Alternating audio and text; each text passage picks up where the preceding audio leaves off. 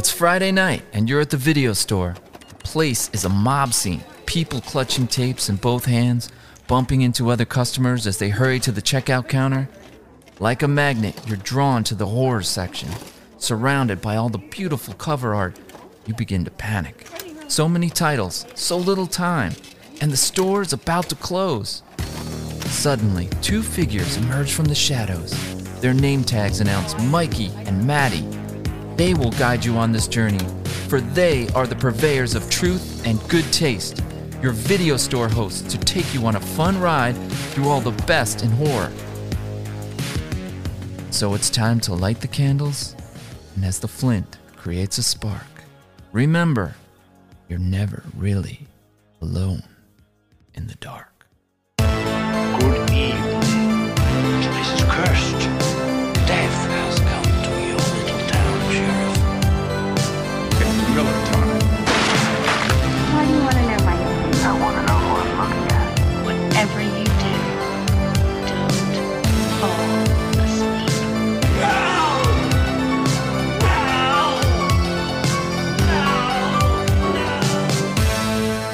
It's showtime! Hello, Alone in the Dark podcast universe. It is your buddy Maddie. Welcome to episode 85 of the Alone in the Dark horror podcast. I am here with, of course, my buddy Mike. Mike, what is up, dude? Maddie, what's going on, man? It's great to be back and excited to hit that record button tonight. I was going to say, Mike, it's been a while since we've said this, but we're back. We're back. Yes, we are. Episode 85, talking Sublime Sequels, Maddie. Yes, surprising Sublime Sequels, man. We talked, I want to say, a couple of sequels a long, long time ago, and I just thought this would be a good topic to get back to because there are so many like these little gems that we haven't ever talked about that are going to appear on this episode, right? Pretty much. Oh my God, yeah, there's so many. At least on my so side. many. I'm not sure of all yours yet, but we'll get there. No, as we do, we make many lists, right, Maddie? And every time we make a list, I feel like we're always like, oh my God, there's so much more. So we're going to keep going with it. So we just gave it a different title this time. You know what I mean? Yes, you mentioned the word sublime, Mike. It was something I put down, and I love that word. And I kind of wrote down a little bit of notes like tending to inspire awe, usually because of elevated quality. I thought that was an interesting definition for sublime. And I think that's going to apply a couple of times on my list, by the way. Absolutely. As in beauty, nobility, or grandeur, or transcendent excellence. Are we going to call some of these movies transcendent excellence, Mike? We are going to see, but I will. It'll be the first time that any of these films probably will be called transcendent excellence. Yes. All right, Matt, before we get there, just a couple things. We got to do some shout outs for Patreon. Yes. I forgot to do it last episode. So Carrie Betty, thank you so much for supporting us. Awesome. Lizzie Parsons, thank you. Yes, again. thank you. And coming back to us, Maddie. He leaves and comes back, but he's always a great supporter. Slasher Steve, Oh thanks. man, the again. man You're from the best. Pennsylvania. That's it, man. He was at my Halloween party this year. It was him and his Indeed wife. he was. Super fun. So thanks, Slasher Steve. And he also came to the Chris LaMartina event in October. Oh yes, that's right. Yep, the WNUF. Yes. Yep. Halloween sequel. Yep. He was there for that as well, which was super cool. We got to hang with him. Also wanted to talk about, speaking of our horror screening, Maddie, we have coming up Poltergeist on the 24th. The 24th, next Friday, March 24th. If you want to come to Smodcastle Cinemas in beautiful Atlantic Highlands, New Jersey, you can see Poltergeist on the big screen, the original, not the remake. So 1982, yes. Yeah, so come check it out. Kevin Smith's been doing some really cool stuff and allowing us to do our thing there, which is great. So for some trivia and prizes and to see that film on the big screen, it's worth it. So definitely check it out. If you go to smodcastlecinema.com, you can purchase tickets there, or you can buy them at the box office when you arrive. So the show starts at 8 p.m. Yes, bring some good old maggot meat maybe, if you'd like. But you could put that with your popcorn and have a great old time. Yeah. Let's clear the house, Maddie. All right, so so let's get into a little horror spotlight. Horror Spotlight. Yeah. All right, Matt. It's been a while since we've done one of these. What do you got for us? It has, tonight? Mike. I haven't told you this yet. But I know intrigued I've already. been away. I've been Yeah. I've been off the grid for a while now. How was that reconstructive surgery for you? Did it work out or? Not quite. So we're gonna keep trying though. I mean, I'm an optimist, and I just think maybe it hasn't taken hold yet, but it'll be That's all right. it. That's it. Yeah, a couple of the adenoids got fixed, and the pulmonoid, and and the other oids. You're throwing words out there that I have no idea what you're talking I don't either. about. But So it sounds pretty good though. Anyway, I was actually watching a bunch of films for a future episode Okay. that I'm hoping that we can record probably toward the end of this summer to celebrate one of my favorite filmmakers' birthdays. And it is not John Carpenter because his birthday, I believe, is in January. Right. So I'm talking about the end of summer, toward the end of summer. So maybe you could put pieces together. Maybe you can't. I don't want to say Okay. it here yet because it's several episodes down the line, but I am prepping Right. for this like crazy. And there was a movie I hadn't heard of, forget about, haven't seen. And it's from 1987, actually. And it stars David Keith, who, as you know, is Charlie McGee. Charlie McGee, Drew Barrymore's dad in Firestarter, the guy with yes, that's right. who goes to the shop and they use him. And Yep. he's also in Officer and a Gentleman, and he's in several movies. Great character actor, and he's phenomenal in this movie. And it's called The White of the Eye. Huh. Really, really cool movie. He's a serial killer, kind of. It's a serial killer Interesting. movie, and he's in it. And he's like a sound guy who like puts in this real high tech audio in these people's homes and stuff, and they're not sure who the hell is killing people. Interesting. And very, very cool. I'm going to talk a lot more about this movie when we get to this Oh, episode. And I'm cool. I just want to plant that in there because it's a really, Yeah. really intriguing. And it is such an odd movie. The edits that are thrown in there and the jarring edits that are thrown in there, almost voiceover over these inserts, I guess, that they put in. And it's so different, man. It's so different from anything you'll see, but it's so Interesting. cool. Yeah, That's very cool. I've never heard of that movie, Yeah. Matt. How did you discover this? Mike, I got to say, and I don't get paid. We always said you got to put the ka-ching symbol. this a but Tubi this is a thing? Tubi reference. I'm telling you that station never ceases to amaze me. That app, that it just has so many things, that streaming service on there that I've never Yeah. heard of that keep coming Yeah. on there. I am enamored. I'm in love with Tubi. I really am. Well, I pull it up all the time after you've sort of plugged it a million freaking times. So I'm always, when I'm looking for something to watch when I'm going to sleep, I always pull it up just to see if there's something that intrigues me. So that's, Well, Mike, that's cool. I knew Tubi made it already, but then there was a Super Bowl ad on. So Yes, if you're on the that's Super Bowl right. and they have a Tubi That's- commercial, you've made I it. know. I feel like you had a part in that, Maddie, to bringing him to this status. No, I'm just kidding. Maybe. We should be getting paid And for go Tubi. Chiefs, baby. Let's go. Aw, Yeah, nice. Excellent. All right, cool. So that's your horror spotlight. that is. What is yours, bud? Matt, I got to talk about it, but I'm like, you haven't seen it. So, but Scream 6, Matt, I just big event, saw it with my son, Mikey. We went to that special 3D fan event that they held On the Thursday night, yeah. which was awesome. We got our free posters. I ordered my popcorn tin. Oh, did you get? but I was didn't going to get ask it. you. Yeah, I didn't get it yet. I think I'm like at the second batch, so I feel like that I'm not getting it for a while. But whatever, I'll get it. But the event was really cool in that they had like a lot of fun like interviews and stuff, behind the scenes footage before the movie started, which was kind of cool while you were just sitting in the seats. And I love those kind of events because it's just kind of fun. You get a little, feel like you're getting a little something extra than just go sitting down and seeing the movie. Yeah, totally. But yeah, no. So my son Mikey and I went and we saw it, and yeah, it was. I don't want to say too much because we'll definitely talk about it after you see it. You haven't seen But it I yet. think you said you liked it better than 5. I definitely did. That's Okay. the one thing I will say is I enjoyed it more than the last one. Okay. And I definitely want to see it again. So if that tells you anything, yeah. And I think I posted my ranking on You did. Instagram. Yeah. So it's not one of my favorites, but it's definitely, like I said, better than 5. So No, that's just my opinion. Your up and comer, man, is 3. I know it is. I know every time It's- you dude. watch that movie, it climbs up, it climbs higher. I just like it. Listen, more for a and long more, time, know? you put 4 above 3. I'm gonna remind you of this because I am, and everybody else on this podcast should know. You used to put 4 as your 3rd favorite Scream film. Yes. I don't think that's the case anymore.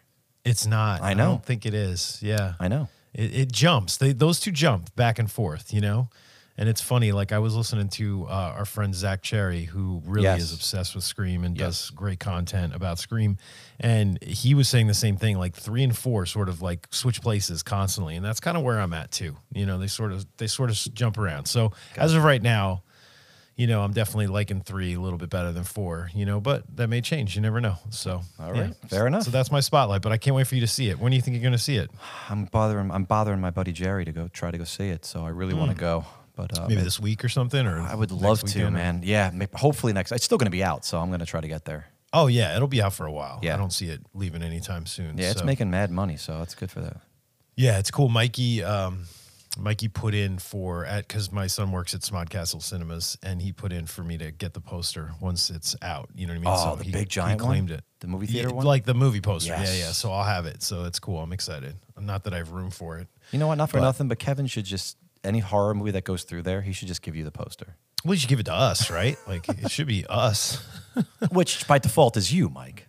Well, but I'm saying there might be something that you'd want. I'd make sure you got it too. Just because I live in the town doesn't mean that you can't have something. Mike, you make that happen all the time, and I think you deserve them, buddy. No, it's all good. It's all good. All right, Matt. So let's get into this episode. We are talking Sublime Sequels, as we said. And I know that most people, we've all been there, right, Matt? We've all been in that situation where we've been obsessed with a movie. We've seen a movie and we love it, whether we were a kid or whether we were, like in college or an adult. But there's that anticipation of the next one coming, right? Yes. That's something that's just amazing, and we all look forward to that, and it's kind of like the vibe that I was going for with this episode. When you pitched this to me, I was like, yeah, this is it. Like, and speaking of Scream, like, I'll never forget seeing Scream 2 in theaters, in the anticipation of seeing that movie, And it was like a year, like 11 months later, right? You're just like, holy crap, man. I know. Yeah, but I'll never forget it. Every time I drive by Freehold Mall, that's where I took my wife, and she saw Scream 2 with me. And I'll just never forget it. It's just like one of those memories, Oh, that's when that cinema was kind of new back then too. Yeah, it was fairly new. Yeah. Now it's kind of an old hat, but yeah, definitely back then it was new. And I forget why we went there. It was probably sold out, because it was so popular at the time. But yeah, just that feeling of like waiting for that movie to come out and then going to the theater to see it. Yeah, it's pretty awesome. It was amazing. I mean, I recall it too. And we saw the first one together, but we did not see the second one together, or maybe we went a second time or something. But we probably went together afterwards. Yeah. You know what I mean? But yeah, I know we awesome. saw. I know we did last summer together. That's for sure. Yep. But I anyway, still know. Yes. So let's get into this, Mike. Yes. Usually the way we do this, folks, is that I go first. That's because we save the best for last, simply because that's Mike. I'm not the best for last. Why do you say that? I like to kick things off. The shitty notes for last? Because that's me. Mike, there's no shittiness with you, buddy. You are all class. Yes, there is. So I actually don't know exactly where you're going. I know where I think you're going for a few of these, right? But I'm not exactly sure your order. I'll just say, let me preface this, and I think you feel the same way.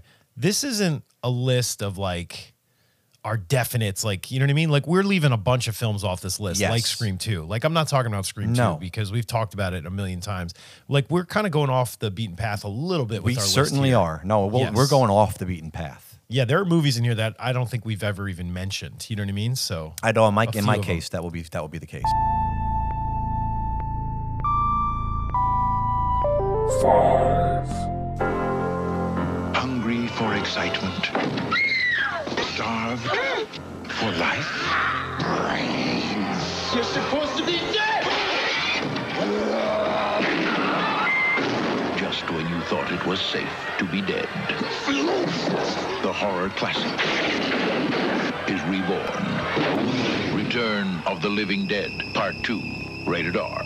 Starts Friday, January 15th. Check newspapers for showtime. Absolutely, unequivocally, the most ridiculous film on my list. Have you seen this?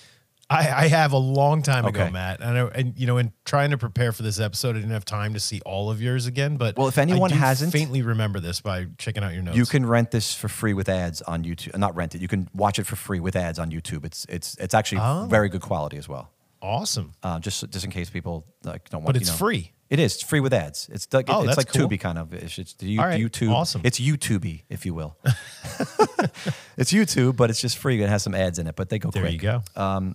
Anyway, I don't know if you know this, Mike, but this movie was shot by Robert Elswit, and that name may not ring a bell for you, but I'm talking Boogie Nights, Magnolia, There Will Be Blood. This guy won an Oscars. Oh, wow. Haven't you brought him up before? I have, Was it? because he's one of my favorite cinematographers because he was with Paul Thomas Anderson a lot in the beginning of his career. But Yeah. before he met PTA, Mike, he was doing Return of the Living Dead Part 2.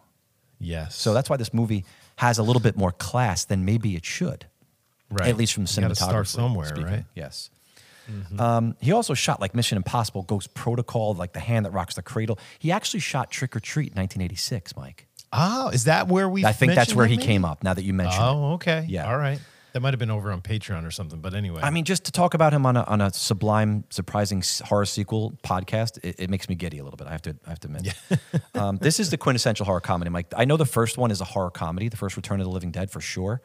Yeah. This one completely ups the ante in the ludicrous factor and absolutely straight to ridiculous factor. There's no line that's blurred. Like, is it a comedy? No, it's a comedy first and then a horror movie. I mean, that's what it comes down to. It's not a comedy horror. It's not a horror comedy. It's a comedy horror. And there's some violence in it, and there's some gross stuff in it.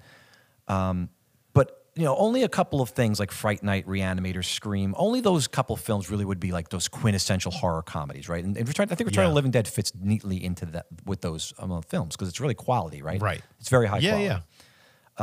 But this is skating on the parody line. It's so far into comedy. They bring back. Now think of this. Think of the first movie. James Karen, who we talk about all the time because he's in Poltergeist, right? Right. He's the guy who sold them the house on the Indian Yeah, Battleground. the guy that. Why did you put the burial ground? Exactly. So he and Tom Matthews obviously are in the first Return of the Living Dead. Neither Yes. of them make it, right? Yes, they die. they're gone. Spoiler. I mean, you haven't seen Return of the Living Dead. I mean, then go home and watch it. yeah, But yeah. they both die in the first film. They are in this movie. They are playing different characters, but they're essentially the same people. Really? Yes. I didn't realize that. So they're different They're characters. grave diggers. Oh, And they're out interesting. to like rob, like they open graves and they like steal like jewelry that people are like the corpses are wearing. or Yeah, the whatever. grave robbers, Yes, yeah. they're grave robbers. But the fun that they have with the dialogue. At one point, Joey says, "I feel like we've been here before. You, me, them."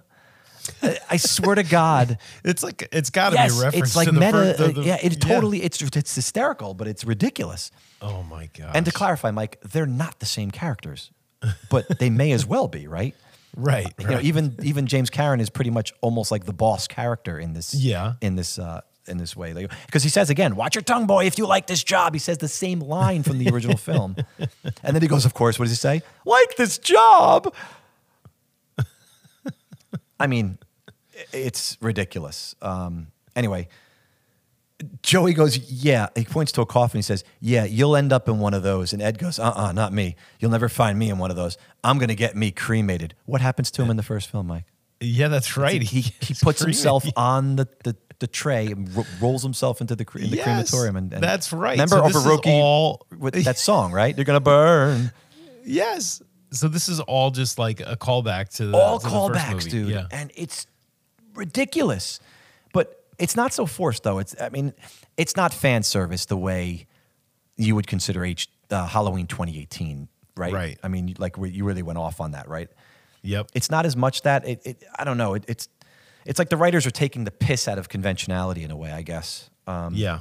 And we're just having a good time. And it actually works for this movie. It's so far over the top that after a while, you just have to put logic and anything off to the side and just say, I'm just going to take this in, man, with my peepers. And I'm just going to watch this and then just enjoy it for what it is because it's absolutely ridiculous. Yeah. Not to mention there's an 11-year-old kid who's pretty much like the hero in this movie. not unlike, Children of the Corn or one of those other ones where the kid kind of takes the reins and is the one who's trying to make all the good decisions because Tom Matthews and James Karen are pretty much falling over each other, screaming at each other and being idiots, like the same way they were in the first movie. They still, is that same kind of callback there. So the young kid has to step in and be the one that's trying to figure this all out. Yeah. So one brief scene I want to describe, Mike, is the dead have invaded this one house. This is describing how the tone of this film, right, in this one scene. One of the heroes is wrestling with the zombie in the living room on the floor. They roll over the TV remote, and the TV flashes on an exercise video that starts playing. Kind of like Jane Fonda's, whatever, or Richard Simmons sweating with you. It's not those, but it's something like that. Right. The zombies literally stop, and they're transfixed at this woman gyrating in neon tights, leg warmers, and a headband. They're watching this, right? And then the hero actually disengages because the zombies are like watching the TV now, this Yeah. exercising video. So he's able to get away from it. And all the while, the zombies are being electrocuted at the end, Mike. There's another scene where one of them is dressed as Michael Jackson. He runs back on screen to like while he's being electrocuted so he could do like a Michael Jackson like dance like in the middle of the screen. Oh my gosh. Like he runs back onto the screen. It's so like, I told you, it's almost a parody of itself. It's so different from like 28 Days Later and, Zack Snyder's Dawn of the Dead, which my are like, God. holy shit, they're coming at you Yeah. at 100 miles an hour. These are still the shuffling zombies. It does have running. It's funny because it breaks the mold because this is the first time I've seen running zombies. They actually run a little bit in this movie. Oh, that's interesting. So it is. So it does kind of set a little bit of a precedent in a way because it's the first one I've seen that in. But how much of a trailblazer would you say this film is other than running zombies? I wouldn't say it's much of a trailblazer at all. But again, Mike, I want to ask you this question. Do you want to party, Mike? Because I think you do. Throw this film on and throw away your expectations completely. All right? Pop some popcorn, sit back, enjoy, and don't use too much of your brain.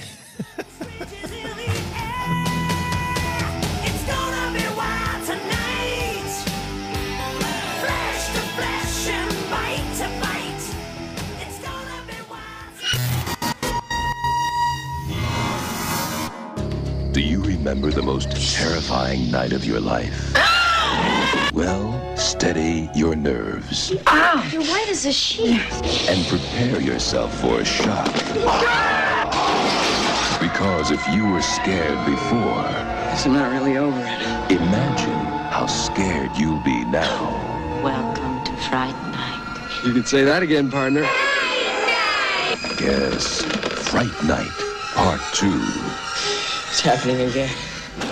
So, Matt, Charlie now, we're kind of in his story here, and Charlie is now under therapy, and his therapist has convinced him that Jerry was just a serial killer and not a vampire. And, Charlie goes off and, leaves the therapy session, and I think he like throws away his steaks He and does, garlic and stuff. yes. So he's got like this, he's sort of grown and he's kind of moving on from the experience of the first film, right? And he's sort of convinced himself that it all wasn't real, Yes. Poor Charlie, So he goes and meets with Peter Vincent, and Peter still believes. Yeah, Roddy in vampires. McDowell is back, man. Yeah, Roddy McDowell's back, which is awesome. But Charlie's now trying to forget, and he's got a new girlfriend, right? What's her name? Alex, I think. Yes, Alex. Ale's, yeah, she's a cute girl, and she's sort of Mike, studying I to be a love her therapist in this movie. Yeah, I know you've expressed that. I do. It's just one of those things where sometimes because this is what? This is 88, right? This is like 3 years later. Mm-hmm. Yeah, she's such a cutie, man. I don't see her in a lot of things, Yeah. And I totally forgot to mention, Matt, at the beginning, this is the one reason why I was always intrigued with this movie and love it is who directed it, Matt. Who's directed this film? Tommy Lee Wallace. Come on, kids. Yes, dude. Did you watch Halloween 3 for St. Patrick's Day? Do you want to? Is that a rhetorical question? You did? I didn't. Oh, okay. I meant to, but I didn't. Yeah, no, I didn't either, actually. But I do like a thing where I put a quote up in my classroom, and the quote was from Halloween 3 for St. Patrick's Day. Stop it! Stop it! Stop! Is that your quote? No, it wasn't. It was like it was actually from the commercial. It was like watch the Magic Pumpkin, something like that. Oh, so Yeah, kids anyway. did they know? Did you tell them what it was? I showed them the scene. The test scene where where the kid dies. Oh, And that's great. Oh, it's Did great. they love it? They were freaking out. Were they really? Yeah, a little bit. This is my 7th graders were because I teach. Dude, you showed 7th graders that scene? Yeah. I Are you did. allowed? Sure. I can do whatever. Oh, Mike, you win the Teacher of the Year award for that, dude. Okay, I will say this, though. I did wear my Silver Shamrock Novelties Fright Rags t-shirt to school yesterday. I'm dress wearing down. mine right now, I Matt. wore I've mine got it to under my dress down sweater. in school, baby. Yeah, dude. Yeah, I wore mine for dress down day Oh, you on did? Friday. That's so Oh, funny. we Yeah, should've we both posted. wore 'em, dude. I know. We both should have. We're idiots. But anyway. All right, let's get back to Fright Night Part 2, Maddie. So, Matt, one thing I love about this film is the vampires in this movie. Yes. They're like, they seem to be like cousins of the Lost Boys, right? they're like right out of like a rock music video of like the late 80s, right? They're like so great. And they're all like their own unique characters, They really are. And Matt, we even get Uncle Rico reprising his role as a werewolf. Yes. And Matt, do you remember the other movie that he played a werewolf in? No. You don't? Wait, Uncle Rico. I've stumped Maddie. Matt, do you remember a little movie called The Monster Squad? Holy crap. Yeah, that was the year before Right? this. Yeah. He's playing a werewolf in 2 movies back to back, dude. Back Isn't to that back. crazy? Yeah, it is He's like crazy. typecast. You think after that he was like, I don't want to play a werewolf ever again. But I love that actor. It's great. And there's some great moments that we're going to talk about in a little bit. But so let's talk about the main vampire. Okay, what's her name? Regine? Regine. Regine. It's the girl from the Carpenter film with Sam Neill. Which one? in The Mouth of Yes, Madness. correct. It's her. That's right. That's her. Yes, Holy that shit. is I just her. realized that. Julie, I forget her name, but yeah, that's her. Oh my God. He's the one that travels. He travels Styles with her, or right? whatever her name was in that movie. Yes. Holy shit, her, dude. dude. That's crazy. Yeah. I had no idea. That's insane. You just blew my mind a little bit. But you listen to her voice because she had a very unique voice. If you listen to in the Mouth of Madness, It was kind of like soothing, Yes. right? Sort of, yeah. a little smoky, Charlie. a little, more like Yes. Catherine. What's her name from Romancing the Stone? Kathleen Turner. Oh, like yeah, kind of yeah, that. Not that smoky, Yes. but like smokier. a Not little that bit. smoky, Yes. but yeah, very sexy. You Yes. know? So we find that Charlie actually is seduced by Regine, right? And she's supposed to be Jerry Dandridge's sister, correct? She is. She's Or very. something? Yes. Yeah. That turns out to be a minor twist, I guess, in the film. But. Yes, minor twist. So sorry if I spoiled that for you if you haven't seen this. And this movie's really hard to find. Well, right, Mike, Matt? can we talk about that for a second? Can we take a Yes, slight let's detour talk about because it. this is No, I know you want to get there, and I know what you're gonna talk about because this movie had high hopes to do really well, right, Matt? it feels so big budget. It looks beautiful. Like it's amazing looking. Like you're like, wait a minute, this is like what they made this $8 million movie that never got released. Yeah, but it was on like it was gonna do really well. It was. Like they had the production company was gonna put a lot behind it, and then what happened, Matt? Well, Live Entertainment, which was a part of the release, the distribution and release of this film, the head of Live Entertainment at the time was a guy named Jose Menendez. And if you remember anything about history and killings and 2020 episodes that you've probably seen, the two Menendez brothers, Lyle and Eric, end up killing their old man. And their mother. And the mother. They're both of their parents. And thus, this movie was, it basically, this film died with Menendez. Matt, not only It showed on 2 screens, I think, or something insane like that. Yeah, it was insane. It was like a straight to VHS kind of thing. But what's crazy is they had a meeting. Tommy Lee Wallace they did. had a meeting the day before. Exactly. And they talked about the marketing plan for this film. Yep. And it was like high hopes. They Across walked the out feeling nation. great. Yep. And then the next day, that's when All the the way brothers across the killed their nation. parents. Oh, my God. Yep. Unbelievable. So crazy stuff there. So let's get back to it. So we got Uncle Rico. We've got Regine. So she's come back to get revenge, right, for the death of her brother. Yes. And she's kind of after Charlie. And I think her plan is to sort of Torture him a little bit, right? Like, yeah, torture him a little bit and turn him into a vampire. yeah, I'm going to kill I you guess. slow, boy, because you killed my brother. And yeah. So there's that one scene where she sort of seduces him and she sticks like he cut himself shaving, but she sticks like one fang into his cut or something. It's very strange. It was seductive and in she a like way, licks too. the one tooth, it's just very like sort of subtle and, seductive, like you said, it's pretty interesting. Mike, can we talk about Regine for 1 second? The reason I mentioned the girlfriend before, Alex, is because I was so taken with how adorably cute she was that Regine just didn't have that power over me. Like, I wasn't taken with her enough to buy into, like, well, Charlie's really, like, he has everything with Alex. Like, I get that it's the whole glamoring thing and the vampire can control you. Right. But I would have been like, no, sorry, I got this girl and she's way hotter than you and I'm good. Like, you know what I mean? I kind of disagree with you, and I'll prove a point. In the opening scene where Charlie and Alex are like making out in the car, which is really like a sloppy kiss. It's a little disgusting. It's just a lot of noises. The sound guy must have been, right up in there, But there's that scene where Regine's on the roof of the car, which is a really cool shot. Yes, They like pan it's up and she's amazing. on the roof It's and awesome. she's sort of like tapping with her nail or Yes. something like that. But then she does like a little power trip, right? Where she sort of like places her face on Alex's face. Yes. And in that scene, like watching it, I remember back in the day, I was sort of like, as soon as it switched, I was like, I got like a little excited. You know what I mean? I was like, Okay. Mike, so I kind of disagree All right. with you. Hey, that's I'm fair. into Regine. That's fair. You're Yeah, into I think Regine. she's I'm into good. Alex. But Mike, is Yeah, it it's too all much good. to Each ask his own. that they couldn't just put like the Silver Shamrock theme on the radio while they're driving? Could they just stop? That would have been right. awesome. Just stick that in there. Like it's an opportunity Yeah. right there, right? Or they drive by like a costume shop and those Something. masks are in the window Yes. or something. I agree. Yep. I don't know. Anyway, go ahead, Mike. So, Matt, in the middle of the movie, I like this. This movie kind of becomes Once Bitten for a little bit, where it's like bouncing between Peter's new girlfriend, Alex, and Regine. There's like this whole like back and forth between the two of them, like almost like fighting for Charlie. You know what I mean? Well, It's what I just love like is a that whole Charlie's actually the one becoming a vampire slowly. I think that's an amazing Yes. plot device. Yeah, I thought that was that's a really definitely cool part of the movie. cool twist and a cool, yeah, like you said, a little plot, sort of device that they're using Yes. to make this movie a little different, and I'm sure Tommy Lee Wallace had a big part in that, saying we gotta do something different here for this film. So Matt, my favorite scene of this movie, and I don't know if you remember this, is like the bowling alley vampire werewolf fun and game scene Yes. where they like go to the bowling alley. Yeah. Oh my God, dude. And what's his Just name? What's the crazy. guy's name? That actor. His name's Bosworth. He's like the Renfield, I guess. Of the He definitely group, is Renfield. Yes. Because he's not a vampire, right? He's just like a human that's sort of like is like their caretaker. He's kind of Exactly. like what's his name in the original Fright Night. Yep.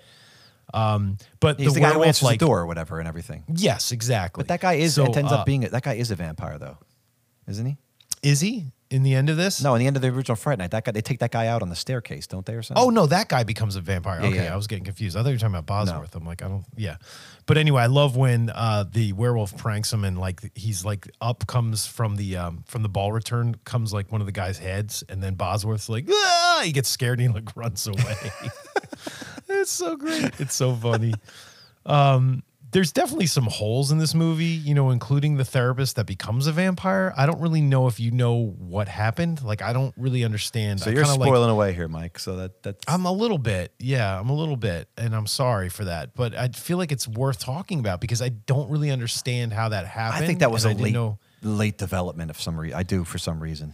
I think they It was like just we need a let's throw twist. another twist Yeah, in there we just needed one. for the hell of Yeah, it kind of thing. of. But there's no explanation. That's the part. I'm like, was this guy a vampire the whole time or I don't did he think just so. I get- think Regine got to again. She's fucking with Charlie, so she's figuring out every way to kind of get to him. You know what I mean? Yeah, it just wasn't explained very well, so it was a little confusing, But so I'm going to wrap this up, Matt. Is this as good as the first Fright Night? Absolutely No. not. It's no way. The first Fright Night just captured something that was just amazing. But it's still in the world of Fright Night, and I feel like a lot of my picks tonight are going to be because they're in the world of these movies that we love and they're so close to our heart, So it's in the world of Fright Night, and I'm okay with that. You know what I mean? It's all good. Oh, So dude, there you I go. really enjoy this movie a lot. If you haven't, especially those people that haven't discovered this yet, because it's hard to find. It was hard to find It's for really years. hard to find.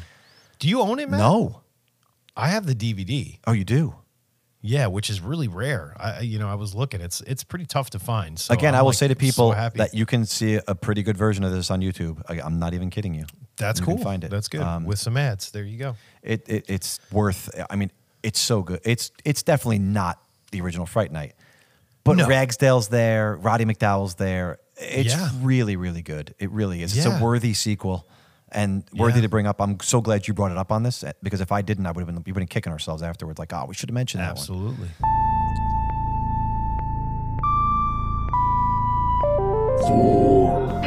Death has this grand design. The end What did you see? is just the beginning. Being alive after we were supposed to die caused a rift in death's design. On January 31st, Now we have to fight this thing. the next chapter I control my life! will leave you breathless.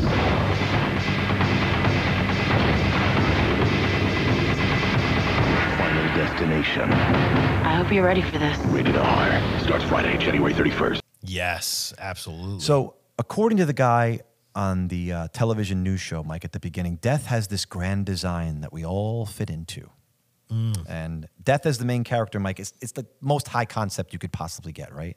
oh my God. It should go wrong, like in all ways. But you watch the Yes. original Final Destination, you're like, damn, that movie is so good. It's a thriller. It's a thrill ride. It's gross. It's got these great horror set pieces. And here we are hit with another one, the second one. And how in the world are they going to top that plane explosion from the first movie? my Well, here's how, gosh. Mike. This Holy film shit. does it with a spectacular opening scene car accident set piece.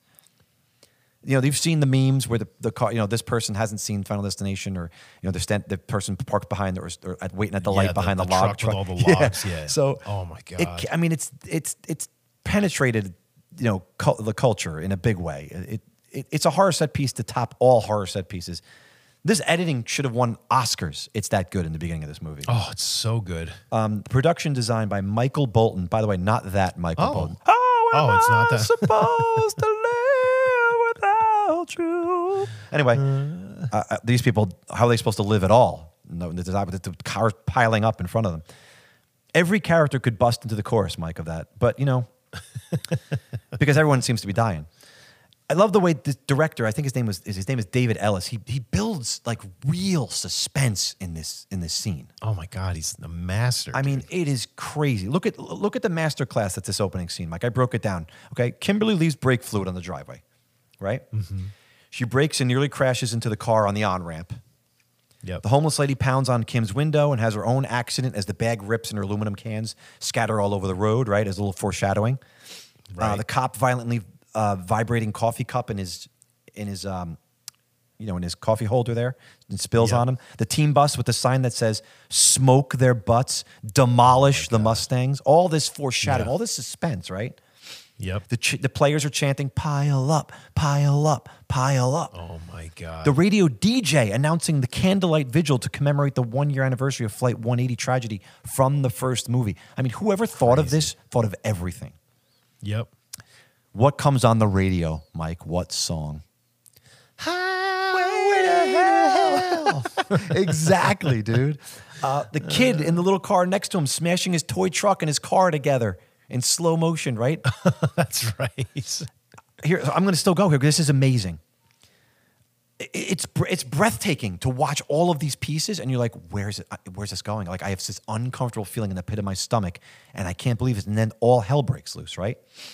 I mean, you're gasping, you're breathless. Like, it's gutted you as you're watching all this unfold. And then just when you think it's going to end, it keeps going. And the violence and the vehicles just keep piling up. And you're like, Jesus, I need to catch my breath. And you just can't. And the rest of the film, even after that opening set piece, is so well paced, too. The pacing of this film is really impeccable. All the subsequent deaths are elaborately set up.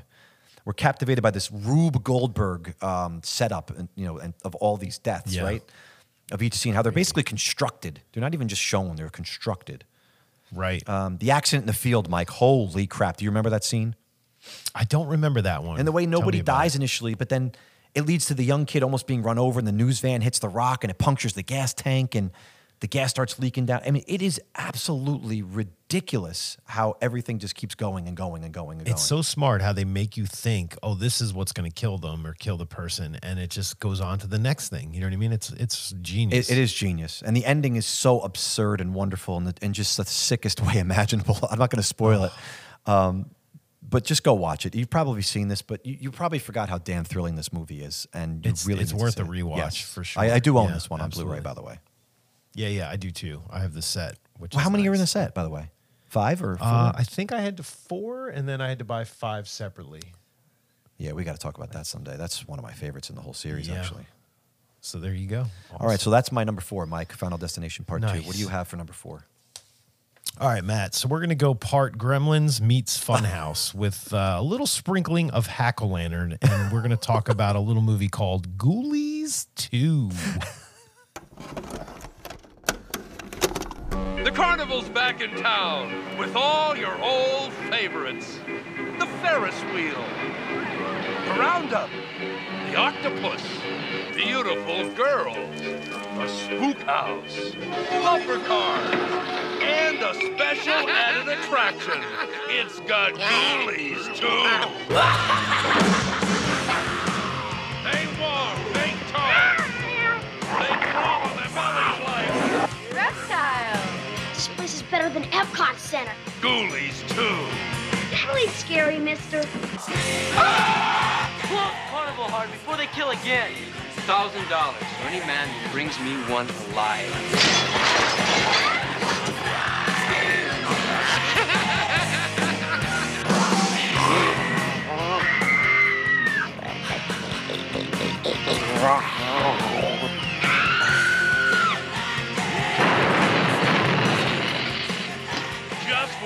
thought it was safe to go back into the bathroom.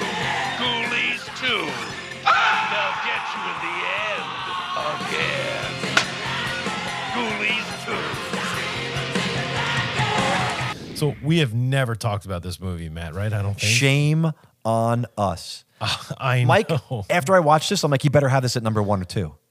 I absolutely love this movie. You know what? I haven't seen this since high school, I believe. And now that I've rewatched it, I'm How like, fun is this movie? It's so fun. And I'm like, this is like going to be, I got to make a tradition out of this. We got to watch this, maybe a summertime watch for me because the whole carnival thing. But oh, this movie, Matt, it's Mike, so just great. the tagline, just when you thought it was safe to go back in the bathroom.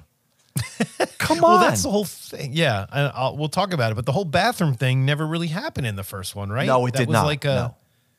No, that's was why like they had to make it cover. right in this one. Yeah, that's it. So the kind of just a brief synopsis here. We got Larry and Uncle Ned, right? They're driving a truck to an amusement park because they work at this amusement park. And within that amusement park, they're in charge of this attraction called Satan's Den. So is Uncle Ned the grandfather in Hack-O-Lantern? Is this where you're going with this, or is he not? This is kind of the vibe I was getting a little bit. You know what I mean? He didn't have a He's truck not a full of Satanist, jack-o'-lanterns. but he's a drunk. No, he's not a Satanist, but he could have been. But he's working at a place called Satan's Den. So there's the connection. So somehow they stop at this repair shop, and then the 4 ghoulies get in, or demons or whatever, get in and hide in the truck, right? And then that's how they get to this amusement park, right? This carnival. And they kind of hide inside Satan's Den, okay? And then there's like an arrogant owner, right? This like son of this guy, and he's sort of like what's his name, like P. Harding or something like that, and he's threatening to fire the employees. Yeah, he's every rich douche son that you've ever met that owns his father owns the company. Yeah. Absolutely. And we've got the awesome I don't know the proper term is, I think he's a dwarf, Matty. Yeah, the short Sir man. Sir Nigel Pennyweight. Mike, spouting Shakespeare the whole movie. I love it.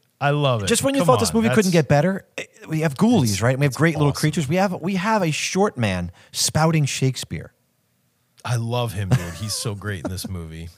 I looked him up on IMDb. He's done a ton of shit too. That's what's funny.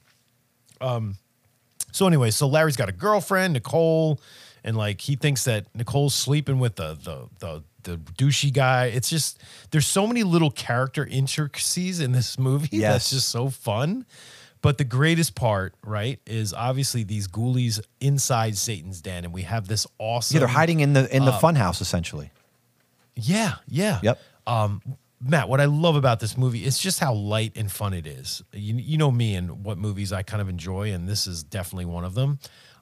You can't take this movie too seriously. If you watch it now, you have to go in just knowing that it's just going to be fun and goofy, and just you got to go in saying, I'm not gonna expect this to be, some serious horror film. It's not. Do you know who did the creature effects, by the way? Was it the Kyoto brothers? It's John Carl Buechler, dude. Friday 7. Oh, Buechler. Yes. Nice. That's awesome. Yeah, dude. That's so cool. Didn't it remind you of the old Kiss movie, Kiss Meets the Phantom a little bit? Yeah, a little bit, yeah. Just with the inside of Satan's Den, like just the effects and like the little scares they have in there. It totally reminded me of that. I thought it was great. So growing up, I love going through dark rides. I still do. Of course. And I just like this movie better than Ghoulies 1 because of the location and the connection of the characters, right? But the location, I completely agree, 100%. Yeah, it's so good. It's like the reason why I love movies like Killer Clowns and Funhouse. It's the relationship of the characters and how they're working hard to keep Satan's Den alive inside this carnival that makes me want to stay with the story. You know what I mean? It's just like you care about these characters. Absolutely. Like, even though they're not these great characters, but you're just like, these characters are fun and they're awesome. You just want things to go well for them, you know? And the ghoulies are all sort of their own individual creatures and characters themselves, like one's kind of like a cat that like meows, they're just all kind of fun and they're unique, right? And they all do their own thing. I just love this, like I said a million times, Satan's Den is so cool. It makes it so fun. And I love like how the patrons go in and they start getting attacked. And it's part of the show, right?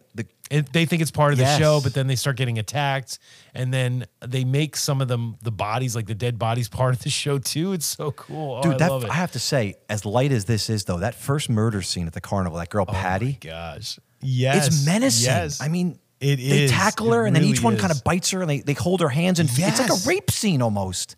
Don't they go after her ankles? And the or way the something like one that? I kind of forget. like shuffles up on top of her, like up to like where her, it's eerie, dude. Yeah, with the it switch, really he has like is. this, he's holding like the straight razor switchblade thing, and he's kind of like Yes. sauntering up her body while the other ones are holding her down. Yeah. It's like holy yeah. crap, man! This is Yeah. it is superior. really It's good. definitely superior to the original. Oh, without a doubt. Without a doubt. So for me, Matt, Ghoulies 2 is actually the movie more memorable than the original Ghoulies film.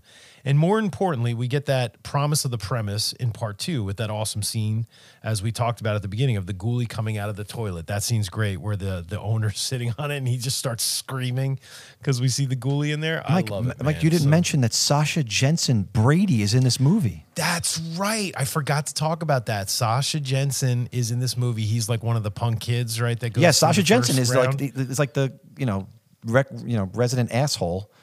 Yes, exactly. And he and his friends kind of are like trashing it and like, and playing it like, oh, this isn't scary, this sucks and everything. And yeah, but he's going through Satan's den before his shift at Vincent Drug. and my favorite line in the movie, Mike, is Patty. She goes, "Have you seen my little Muffy?" And the guy, one guy goes, "Who hasn't?" And she goes, "My cat, asshole!" Like, I love it. I love it.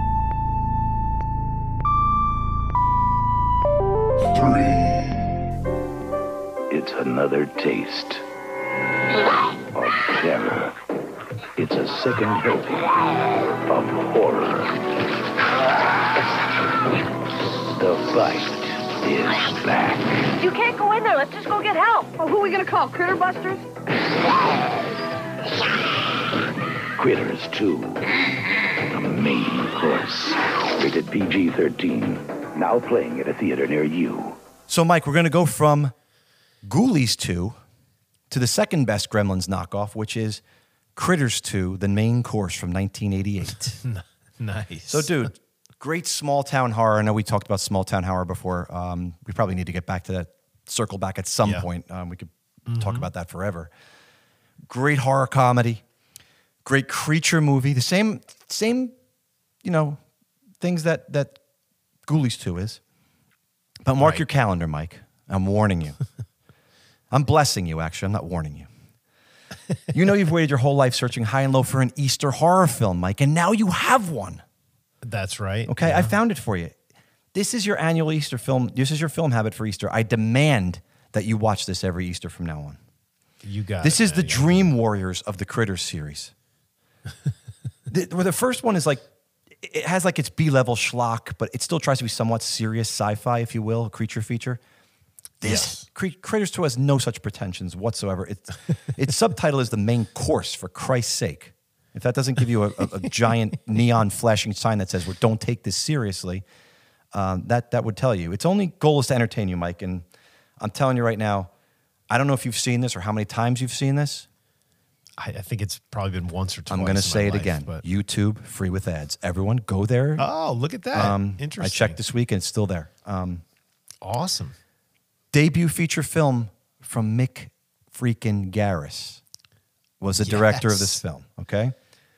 Before this, we know he was part of Steven Spielberg's Amazing Stories world as a film director, as a TV director. But this was his first feature. Brings all the small town charm and Amblin humor from Spielberg's universe, and he utilizes it. Honestly, again, I'm going to say this about Critters 2. I like this one actually better than the original as well, and I think you will too. Nice. Yeah. It's Critters 2. It has no right to be this much fun. The same as Ghoulies 2. They have no goddamn right to be this fun. They just don't. Scott freaking Grimes, Mike, stars in this movie. Remember Scott Grimes, the redhead kid? He's like Mike Seaver's friend or something, or he shows up somewhere on one of those 80s sitcoms. yes. Yeah. He typically plays like bullies and stuff, right? Either that or like the best friend who is just like kind of like, hey. It's like a poor man's redheaded Michael J. Fox, who never was even remotely close to what Michael J. Fox was. Right. He returns to visit his grandmother for Easter vacation. And, he was in the first film, and he's been gone for 2 years. 2 years have passed since the events of the original. And Grover's Bend, what a great town name for a small town in the middle of nowhere. Oh my God, yeah, that's awesome. It's been calm, Mike. It's like Stephen yeah, King. very much. Kind of, it should. yeah. It's like the name of a TV show almost, right? Grover's Bend. It could be like a show. Me and you are writing it right now. As soon as I leave this podcast is over, I'm going to start episode 1. Yeah. You start the pilot, Mike, and we'll send the doc back and forth, and we'll just get it going. Sounds good. But everything's been quiet, and turns out, Mike, there are still some of these Krite eggs that were not quite destroyed from the first film. Mm-hmm. So you have these bounty hunters that were flying home because they thought everything was done. And you had these two guys, Ugg and Lee. Get it, Mike? Ugg, Lee. We're not pulling any punches with how ridiculous this is. They turn their freaking spaceship around mid-flight because they find out their computer, you know, their superior tells them that there's still eggs left and they got to go back to Earth and destroy them. And I spent the first 30 minutes of this film convinced that Ugg, the lead bounty hunter, was I thought he was Hugh Laurie, the guy who played House on TV, the doctor.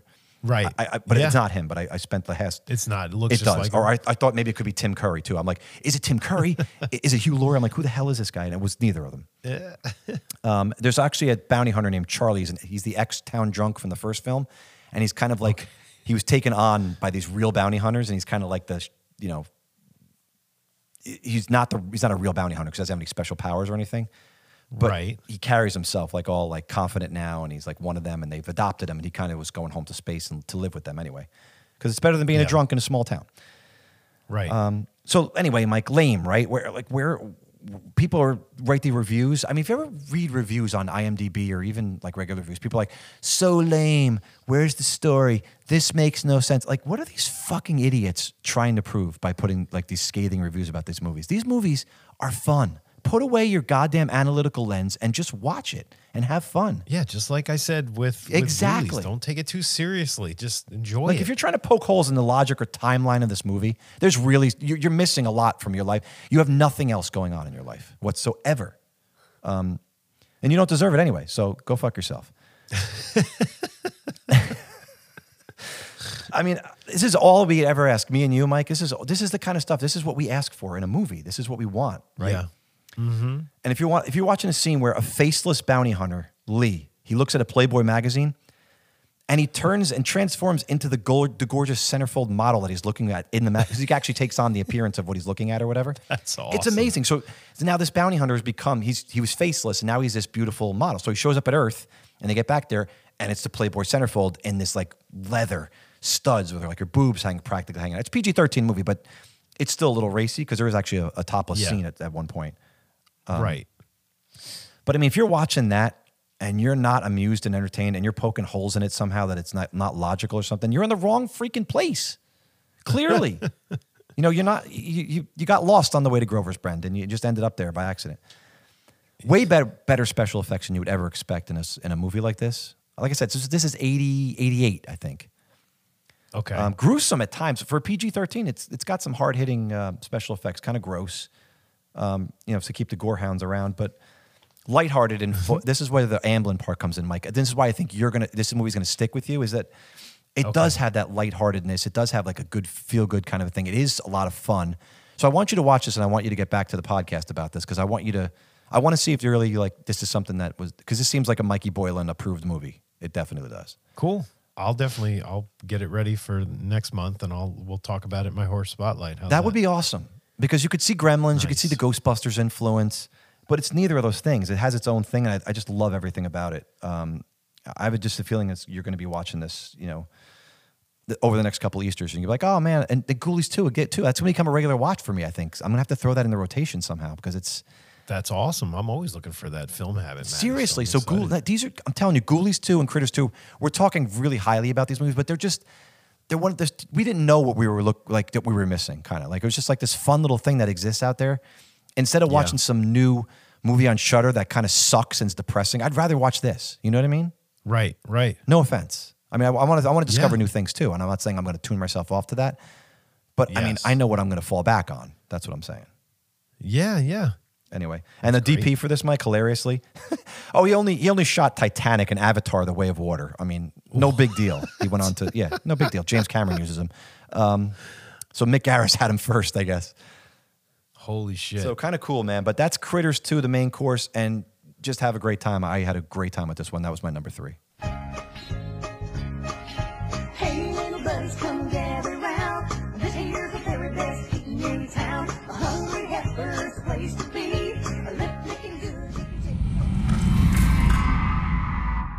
What's your number 3, Mike? So, Matt, my number 3 is going to be a movie that I really like. So, Matt, my number 3 is going to be a movie that I really like. Matt, so my number 3 is going to be a movie that I really like. I'm in a loop, Matt. You are, and I know where we're going with this now. Oh, Maddie. So we're going to talk about Happy Death Day to You. Yes. No way. It's Monday the 18th again! I was stuck reliving the same day. I thought I ended the loop, but he's back. This time, the killer is coming after all of us.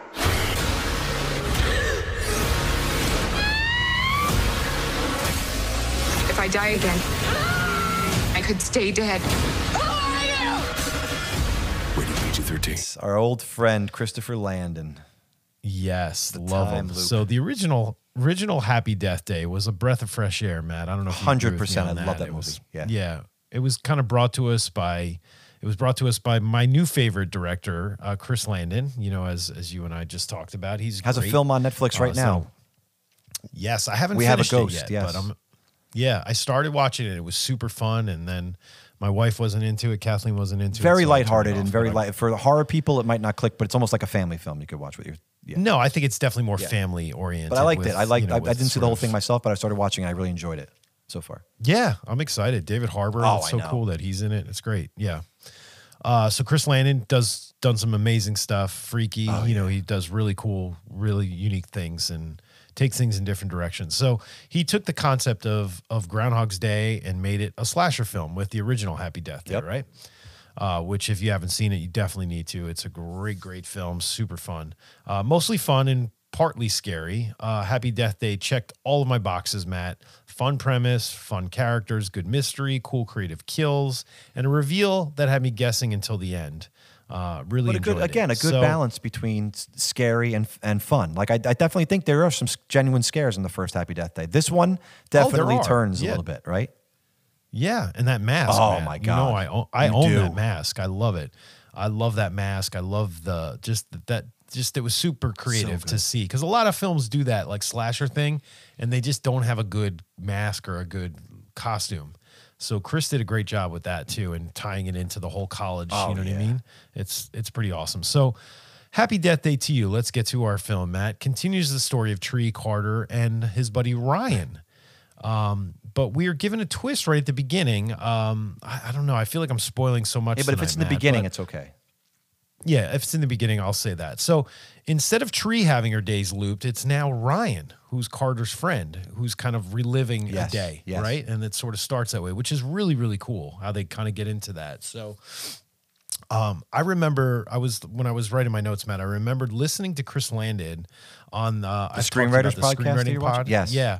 And I remember they were talking about Happy Death Day. It was when the movie came out, and he was talking about the screenplay and how he came up with the story and wrote it with that friend of his and stuff. And he revealed at the end that he had a reason why Tree was looping, over and over again. Because like in the first movie, they don't really explain that, right? It's just like a thing that's Right. happening, right? You think it's just like a fate kind of thing. You don't really know. But I remember he said that, and immediately I was like, what is he talking about? I want to know, And I realized now he was talking about this movie. He had this movie in his Yes. head already, which was really, really smart. So I just remember that, and it kind of reminded me when I was a kid, and I'm sure you remember this. After we saw Halloween 4, Matt, when you were a kid, there was an article in Fangoria about Halloween 5 coming out. Right away. I don't know if you ever saw this Fangoria. Not right away, but it was like after they made the movie. And it was like they didn't really, it was one of those like teaser articles where they didn't like say the plot or anything, but they had all these like images, and we saw like Michael Myers back, and I was just like, how the fuck are they going to connect 4 to 5? You know what I mean? And I was like obsessed, So that's kind of like how I felt when Chris Landon talked about how he kind of knew, why she was looping, and he sort of had a plan for the next movie. That's amazing. Which was super cool. Yeah, it was great. So Happy Death Day to You. We get a little more sci-fi than slasher, but mostly sci-fi. It's fine, though. And I'm It's okay fun. with that. Yeah, it's fine. It's kind of the original gang and a few new friends try to figure out how to get Tree kind of back to the life that she knew, right? She's kind of like in a new version of Bayfield University, where she goes to Right. school, right? So some favorite scenes when they go to the basketball game and they try to like be safety in numbers kind of thing. I don't know if you remember that scene. And then all of a sudden when the fire guy's like alarm goes. the salmon swimming upstream, everyone's walking one way, and it's amazing that's scene. It. Love that scene. It's really well shot. The lights are kind of like, It's flickering beautiful, and yeah. stuff. It's like really, really creepy, which is pretty cool. And I also love the humor of all the ways Tree resets the day by killing herself, including, I don't know if you remember this one, Matt. This one's so good. She's kind of jealous because, not spoiling too much, but her boyfriend's sort of seeing somebody else. And she goes up in a plane and she has a bikini and she jumps out of the plane. And I don't know how she lands exactly in front of Carter and this girl making out, just to shock them. Right. You know what I mean? Which is awesome. I love that. Yeah, it's like great. Oh, it's so good. So if you haven't seen Happy Death Day to You, but you've seen the first one, it's a great sequel. I feel like it's awesome. Also in the world of those characters that I love. So it was kind of a fun, ride to go on it again, even though it was a little more sci-fi than horror. Can I just shout out, this film has one of the most beautiful and emotional horror scenes I've ever seen in a movie, in a horror film ever, which is the scene with her Really? Which mother one are you when she talking goes to see her mother on her Oh, birthday. yes, And she's yes. basically Yep. saying goodbye to her mother because she's not sure if she's going to make it back or if she's not going to come back or not. And get your tissues out. I mean, this scene is the most, it's very emotional. amazing. It guts you. And like, I'm serious. Like, it's perfect in every single way, right down to when the dad brings the birthday cake and she blows out the candle. I mean, it is just, it's so emotional. It's beautiful. I can't believe it's in the middle of this movie, as a matter of fact, which I really like this movie. I know. As a film, but when you put, this scene is so special, and it's like 3 minutes, and it's absolutely like one of the most beautiful. It's so, Christopher Landon must absolutely like isolate this scene and love this scene so much. Oh yeah. It's probably like one of the reasons he And I made know the there's- movie or something, because it's like, Yeah, has so I much think heart. It is. And it's And like, oh my God. But you're right. It's like the character development. It's just like so well done in like a lighthearted horror film. You know what I mean? To put a scene like that in and have it hit so well. You know what I mean? It's pretty amazing. And I know there's talks of like a Happy Death Day 3. I know for a while there was like, no, it's it not was gonna talks happen. But right now there's, away like, about it, and then they killed it because the second one didn't do as well as they thought it was going to do. And it's like it was supposed to be this trilogy, I've right? Didn't seen- Landon say that he had a trilogy in his mind that he wanted to do? Yeah. So there's definitely rumblings now. I Again, hope so, man. Of a third one. So I hope so too. You know he's So writing it. Is this a horror film, Matt? It's not really, but it's a fun film that takes one of my other favorite movies, Back to the Future, and adds a killer to it. So it's okay in my book. So there you go. Happy Death Day to you.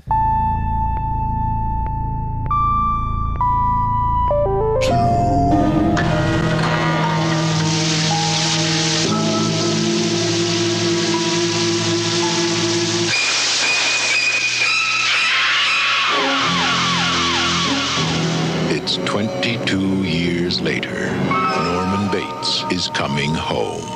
Psycho 2. It's starting again. Rated R. Starts Friday at a theater near you. Can't believe we haven't really had a chance to talk about this film, but talk about Sublime. I want to talk about Transcendence.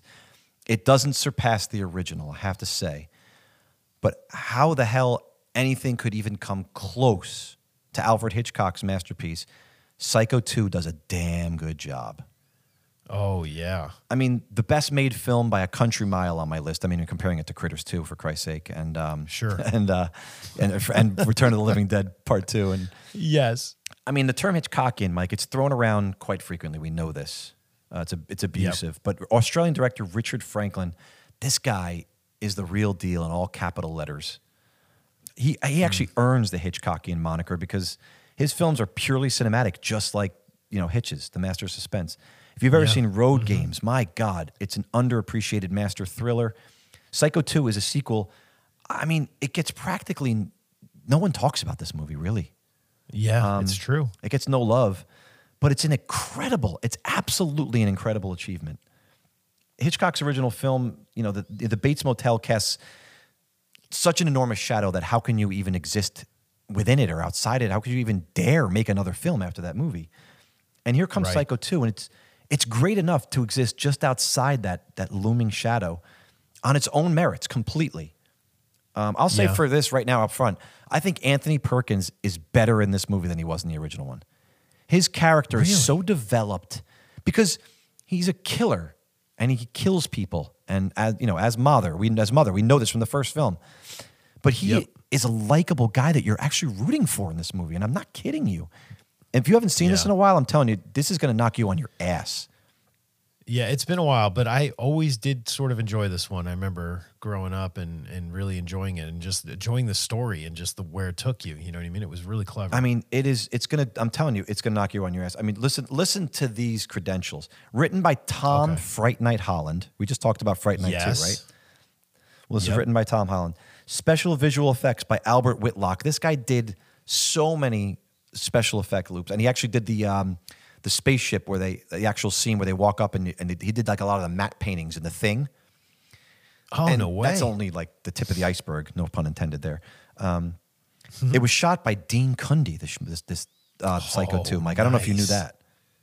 But our buddy Dean shot but this. that's freaking amazing. Dude. Yeah. Music by Jerry Goldsmith.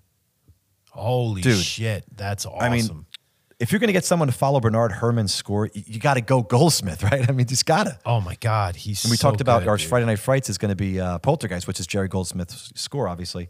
This one is fantastic, too. I mean, you have Meg Tilly. You have Dennis, I showed my ass on NYPD Blue TV Friends. You have Robert Loggia. This guy's, you remember Robert Loggia, man? This guy showed up in these movies like Over the Top and shit where he's this like, grandfather, this cranky guy. He's always played like these cranky guys. He's so good in this. This is such a character piece. It's a showcase for Anthony Perkins. I mean, we lost him too soon, and he was. I mean, this movie is one of his best roles. I mean, he's such a tremendous talent in this movie. And again, I'm going to say this again. This is Psycho 2. This movie should not work.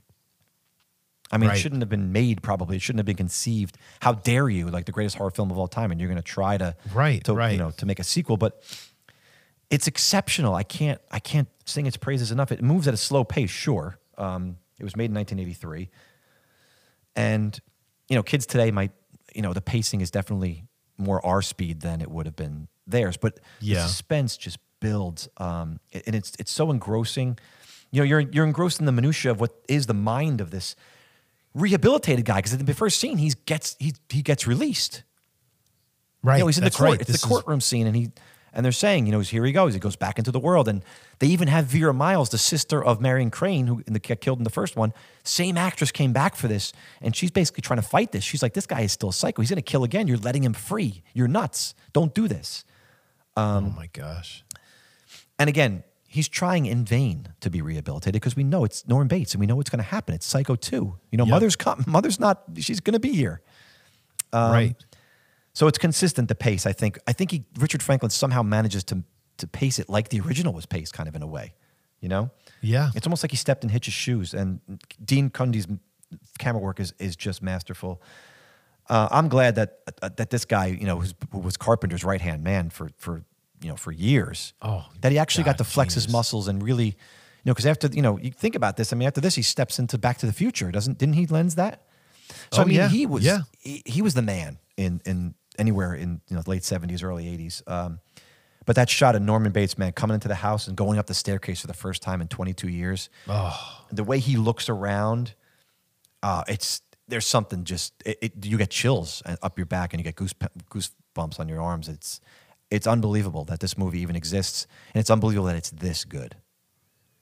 Yeah. It's awesome. It's definitely, I'm going to rewatch that for sure, Matt. You've just pumped it up big time. Yeah, we have to talk. I mean, we should find a way to talk about this more even somehow. It's just so good. Maybe, I mean, it's a 40-year retrospective this year. Maybe we can do something. I don't know. Yeah, that's awesome. So that was my number 2, Mike. Where are you going? We're the best. We're the beautiful. We're the only Ghostbusters. The wait is over. Happy New Year. And the fun's about to begin. Are we all going mad? Yeah. The Ghostbusters are back. It's slime time. Two in the box. Ready to go. We be fast and they be slow. Ghostbusters 2. We're back. An Ivan Reitman film rated PG. Opens Friday at theaters everywhere. All right, Matt, number 2. So, Matt, the boys are back. Well, they're going to have to go through some reconciliation to put the suits back on to play with some pink slime in boy. Ghostbusters 2. Holy crap. All right. Yeah, so Ghostbusters 2 picks up after a little time, right? The streets of New York have been vacant of Slimer and the other spooks and ghouls, and the boys have all gone their separate ways to make a living, including performing at birthday parties. Yes, Matt. they are. And kids hate them. Don't the kids want They do. He-Man They want or something like that? They're like, yeah, He-Man! they want somebody. I think it might be He-Man, actually. Or Spider-Man or somebody. Great. So, yes, yep. So the magnet that brings the boys back together is that there's something strange happening something strange happens to Dana's son, right? It's Dana's son when he's in his stroller. Yeah, it's somebody else is the dad, but Bill Murray is kind of like charged with don't the guys kind of like take care of, it's almost like 3 men and a baby almost at one point, isn't it? Yeah, that's kind of plays out that way. But yeah, his stroller goes awry and goes all over the streets and he almost he has a stroller and, scene. And yes, then, that's right. Yeah, and then Dana brings in the boys. Doesn't really ask for Bill Murray, but brings in some of the other boys to come in and investigate. Right. So mostly Egon, I think she asks for. Yes, definitely Egon. He's the smart one, right? So, so then we're introduced to Vigo, the new evil spirit guy, right? That is trapped in this painting, right? That is overtaking New York City with a sensitive pink slime that reacts to yelling and also the song "Higher and Higher." Yes. Maddie. Remember that pink slime? Is that going to be on the list soon? Maybe. It could be. Not mine. I'm not taking it. I'm not taking it. No, I'm not. No, I'm going to leave it for you. I don't think I want to take it either, actually. But I'm going to let that one go. Fair enough. So I don't know about you, Matt. Did you see this in theaters when you were a kid? I did, Mike. And I don't. And this is your number 2, and I don't want to. I like this movie, but I remember being very let down when I saw this in the movie theaters. Oh, interesting. I don't know why. I should have taken it on its own merits because I'm watching it now. It's definitely a fun watch, and I like it a lot. Right. But I don't know. Like 5 years went by, and I just thought they could have done some more with the. I mean, the plot's okay. It's decent, but I don't know the Vigo character and the whole. It's crazy. Like it's batshit crazy, in a way. Yeah. But the characters are still great. That's what saves this movie is that you have all the returning characters. They're all fantastic and great, and they make no matter what the writing is in this movie, they elevate it because they're still Peter Venkman and they're still Egon, and it still manages to hold together. Yep. Yeah, I can see that. I had friends that weren't really into it, but I was excited to see this movie when I was a kid because I'm sure you were too. We were so passionate about the first Ghostbusters, right? Like so many kids were, right? The toys, everything that went with it. It was just like it was huge. It was great to see him on screen again, no doubt. Yeah. So for me, it was kind of like the perfect sequel to the already awesome film that we got in the first one because we got all the guys back, like you said, and they're all kind of doing the same thing. They're fighting against another huge threat to the city. And it didn't, for me as a kid, it didn't feel like a washed down version of what we saw in the first one. It still felt pretty powerful and significant. All the humor and the action of the first kind of was about the same for me, in building till the climax and having the boys do it all again. It was cool. The one weak part I'll agree with you is that Vigo wasn't really he was definitely a weaker version of Gozer, but as a kid, I was generally freaked out by Vigo when he would come, when he would talk to, what's the guy's name? Janos or whatever, he would talk to him. Like I was kind of freaked as a kid I was definitely scared of Vigo a little bit. But the comedy, Matt, is definitely something that's coming through on my list a little bit. And with this movie, especially, there's some classic lines in this film that totally captured, the characters that that we know and we love. So one of my favorites is Egon's talking to Ray, and Egon says, "My parents didn't believe in toys." And then Ray says, "You mean you never even had a slinky?" And Egon says, "We had part of a slinky, but I straightened it." I love it. And then and then one of the lines that just gets you pumped that me and my friends used to say all the time when we would play Ghostbusters, it's Ray, this is all the guys. One says, I think it's Ray says, 2 in the box. Egon says, ready to go. Venkman says, we'll be fast. And then they all say, and they'll be slow. It's so great. I just remember doing that all the time. So, Ghostbusters 2. I know you're not. I like this film a lot. I really do. I'm not giving grief at all. I'm glad it's on your list because I think it's very worthy to talk about. And like I said, putting Peter Venkman in just in that scenario where he's holding the kid or whatever, and it's not his, and it's kind of like a cool thing because he really wishes it was because he loves Dana, right? And he's like, here's this child that he wants to like, but ultimately he's kind of like, shit, this ain't my kid, and it should be. You know what I mean? So there's some really cool stuff. And the fact that he ended up as like a TV host, right? He was like, he has that like show, paranormal right. TV show. Yeah. And he's just like super annoyed. You could tell he's like, things just didn't turn out the way he wanted them to. And the way I think the audience expected them to at the end of the first film, right? So it's kind of cool that it takes that turn away from that when it kind of subverts your expectation a little bit. Yeah, they all kind of ended up where they should have. You know what I mean? So.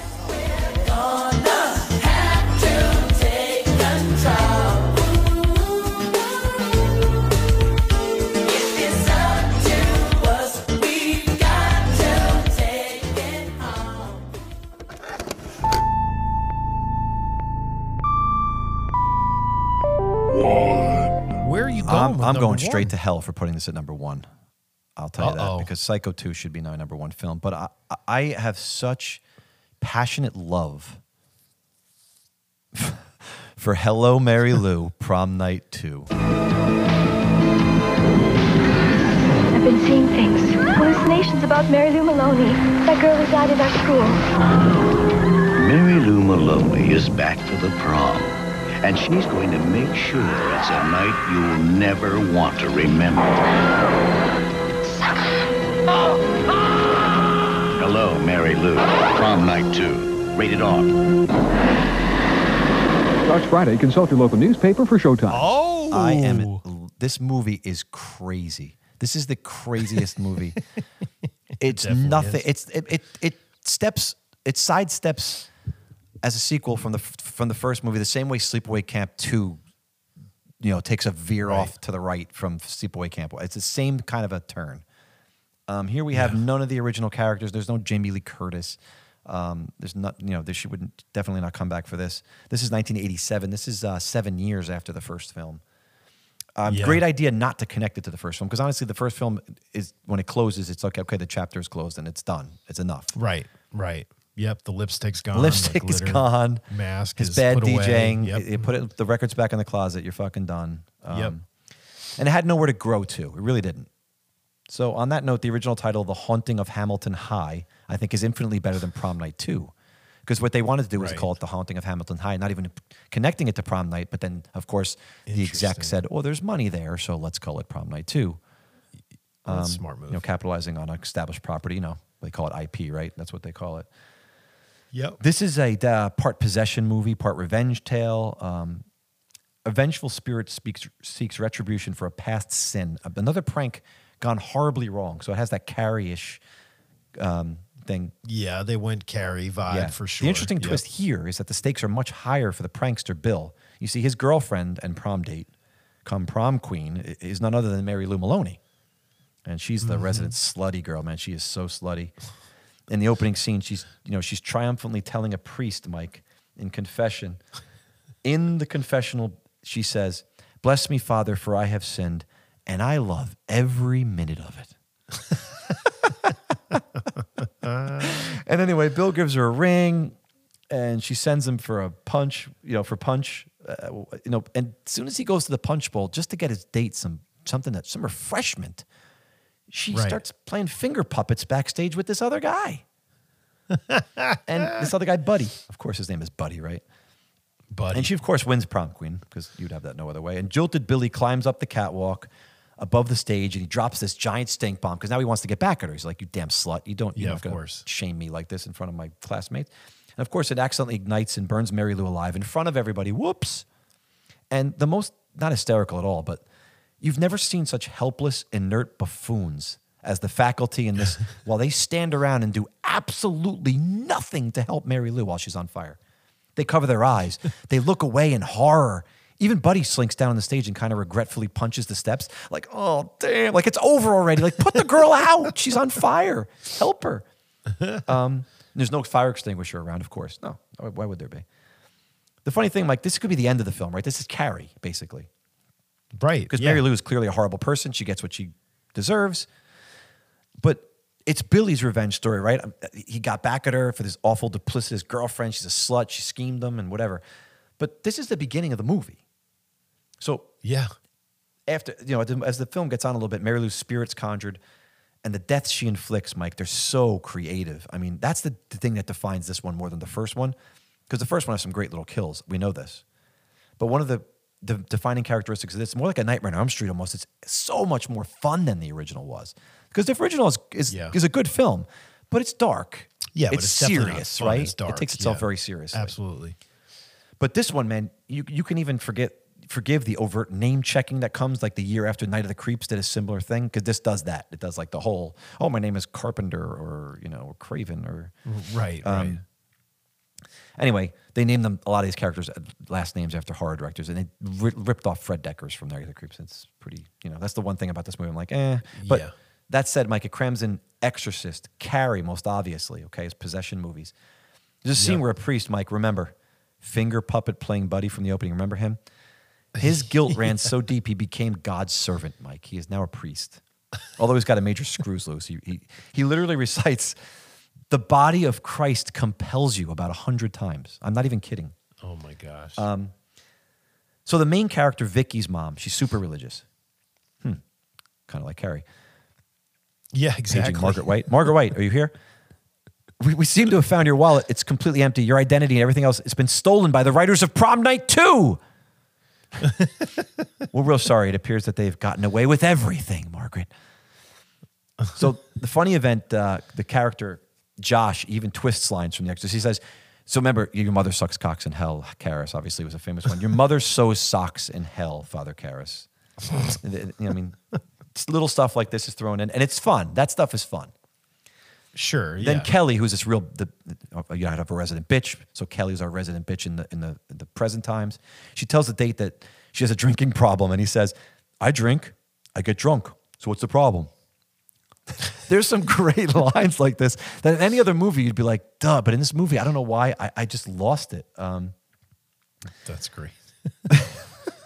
And they tell the priest, "Jesus Christ, buddy, you've been celibate too long." He's telling the priest he needs to get laid, like in this movie.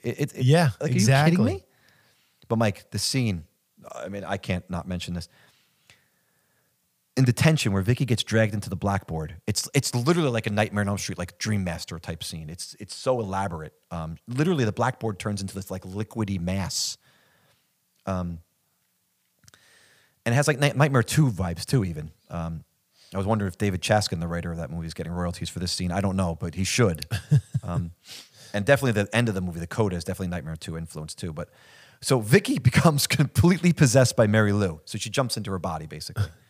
And then she goes to confession with Father Cooper.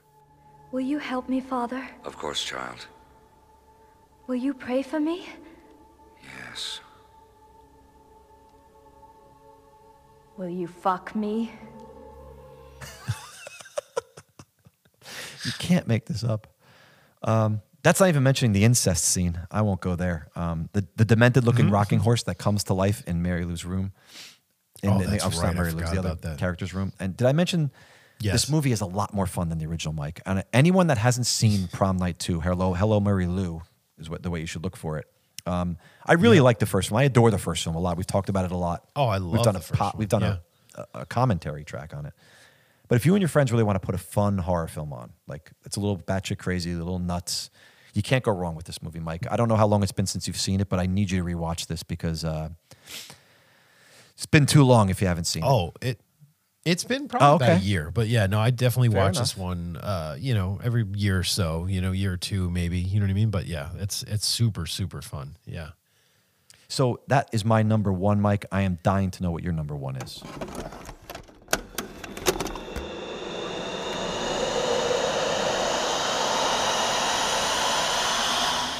You ever hear the urban legend about the dead hitchhiker? A serial killer who murders 8 students. Hello? What's going on? How'd you hear that? You don't think it was real? Not enough blood. Whoever's doing this is gonna come after you again. It's just an urban legend. Urban Legends Final Cut. Urban legend, mine.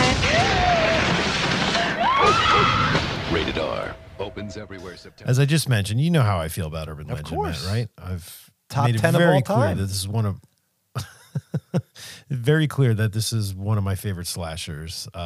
It's got a great killer costume, great location, right in college. Oh, yes. And an awesome killer reveal with so many red herrings that I love to have in a horror film, right? And I know You love the those winter too. coat, costume. I love that. Yeah. So we don't get that in this film. We'll talk about that in a minute. But how do you improve on that, Matt? You adding the words "final cut" after the title. That's how you improve on it, Matt. And that's what we get in this film. This sequel to the original is one of my favorite sequels that goes along with one of my favorite movies. You know, for horror films, especially 90s horror films. It's awesome. So we get final cut now. So talk about location, Matt. The location of Alpine University, like a film school with like now we have a new group of characters, right? You have like security guards and stuff and all that. Yeah, all that good stuff. So we just love those movies where the audience has to guess who the killer is, and we definitely get that with this movie. And it goes all the way to the end. But the story centers around Amy, a film student that is trying to film her thesis horror film based on urban legends. And it's the girl from House, right? It's one of the cool. girls from, Yes. Yep. She's been in a ton of stuff, but she's great. One by one, her classmates die, and she has to figure out who the killer is, right? Which that premise alone I is was waiting for Mickey right? to show up at any point from Scream 2 in this movie. Yeah, right? Exactly. Yep, totally. So this movie does such a great job at capturing the feel of the first film with all the new characters, except who do we have coming back, man? We have Reese, the college cop, right? Security guard, cop, whatever you want to call her. She's awesome. She's great. And there's that great scene with her and Amy in the car where she sort of tells the beginning, the story about her old job. Yeah. And doesn't she like play it up like she plays it up like she could be the killer. A security guard. Right, almost. But then she's like, and it was me or something like that. It was really cool. Yeah, it was clever. I love Amy. I think she's a great character. She's played by, you mentioned the girl from House. Jennifer Morrison. Yes, I think her name is. Thank you. She's like a determined film student that's kind of like stuck in the middle of this film school murder spree, right? And what's so cool is like there's this the thesis project is like they call it like the Hitchcockian Award or something like that. So speaking of Hitchcock, getting back to it, talking about Psycho 2, there's some great kills in this movie, Matt. Not as clever as the original Urban Legend, but still fun. It's really good ones. Really good movie, yeah. Yeah, and I love the opening, how they kind of play you a little bit, and you think it's like an opening kill, and then you find out it's something else in disguise, right? Which is very, very clever. Oh, the way beginning, yes. I kind of, the very, very beginning. I don't know about you, but I wish they kept the original costume staying with this film. That they already established. They went with like a fencing kind of costume this time. Yeah. Yeah, beekeeper, fencing kind of thing. I don't know. Yeah, it looks like a beekeeper's mask, right? But it's definitely like a fencing costume or something. So it kind of works, but I wish they kind of stuck with the original. Would have been cool. I don't know why they changed that. Oh man. We get some other fun performances, including what's his name? Hart Bachner, I think his name is, as Professor Solomon. Yeah, and he's been in a ton of stuff like in the 90s. And Graham, played by Joey Lawrence. That's right, Joey. Which is really funny. Matt, I know you love the whole Hitchcock angle of this film. I know you're a big fan of that. This is definitely one of my favorite Sublime sequels, and that's why I put it at number 1. Right down to the final cut, Maddie. So there you go. That's my number 1. We mentioned 10 films just now. Yeah. And we've, at the top, mentioned transcendent. So we could stick that moniker transcendent on a couple of these films as far as you just push these films aside, or you saw them in the video store and you haven't taken them out. But I'm telling you, you should rediscover all of these if you haven't seen them in a while, because they are all worthy watches, every single one of them. But Mike, we still have room for one more, dude. Well, that's it. Several panels of overhead fluorescence in the video store go dark. You fumble towards the counter, desperately cradling your tower of tape recommendations from Mikey and Maddie. It's checkout time. But wait, this stack of newfound treasures is amazing, but it's not yet complete. There's always time for one more film. Just one more. But what will it be? Room for one more is sort of like we're in the video store and we've got a shelf and we got room for one more you each film. got one. So you and I are going to give we each picked one film, and we're going to sort of mention that film, talk about it a little bit, and debate our two films, right? To see whose film's going to make it on the shelf. Well, I think my film here has a great poster. I talked about this actually on our last Patreon episode, this poster actually. Oh, And, excellent. It is Slumber Party Massacre 2. Again, we're at 1987, Mike. Thrills, chills, and guitar drills, baby. That's the tagline. That's it, drill a killer. I mean, this VHS sold really well, apparently, because when it was released, everyone wanted that cover art, apparently, really. Oh, yeah, that's how people I wonder how bought much VHS this goes for now, this VHS. I'm curious. Oh, my God. I am. You got to look talking this up about it, while I'm look it talking, up. because I can't believe that this would be like under $100. There's no way. Oh, hell no. Anyway, the first film was a solid on the nose keep slasher, going. definitely. But it didn't leave anyone asking, hey, I can't wait for the sequel. You know, nobody was expecting a sequel to this ever. The main character, Courtney, she's the little sister, actually, of one of the girls who was attacked in the original film, the survivor. And she's a virgin, and she keeps dreaming of this driller killer, her sister, who's in a mental institution from the first film or whatever, urging her not to have sex, right? It even begins with like this soft music on the soundtrack, kind of like a slowed down variation on like Bach has this song, Jesu, Joy of Man's Desiring or whatever, and it kind of sounds like that. Basically, it's like porn music is what it is. Gotcha. That's what it sounds like. Several close-ups of a girl's skin between blankets. It's faux erotic. It's a ruse, though. There's nothing sexy or erotic about this film whatsoever. Again, these films are directed by women, so they kind of rely on the fact that you're going to this male gaze is going to be staring at these, so I'm going to show you some skin and a boob, and you're going to freak out, right? And think it's all sexy, and then slap you across the face with something's gross. It's like, no, this is not sexy at all. They're smart enough, the women. The nudity, the sexuality, their tropes. They lure you in, and then, like I said, they slap the shit out of you, and it takes a sharp right turn. Yeah. But it is a black comedy. Again, this one's even way more absurdist. It has the dream logic in it than the first film. It's absolute craziness. It's actually body horror in this film. So it definitely dips its toe in a whole bunch of different genres.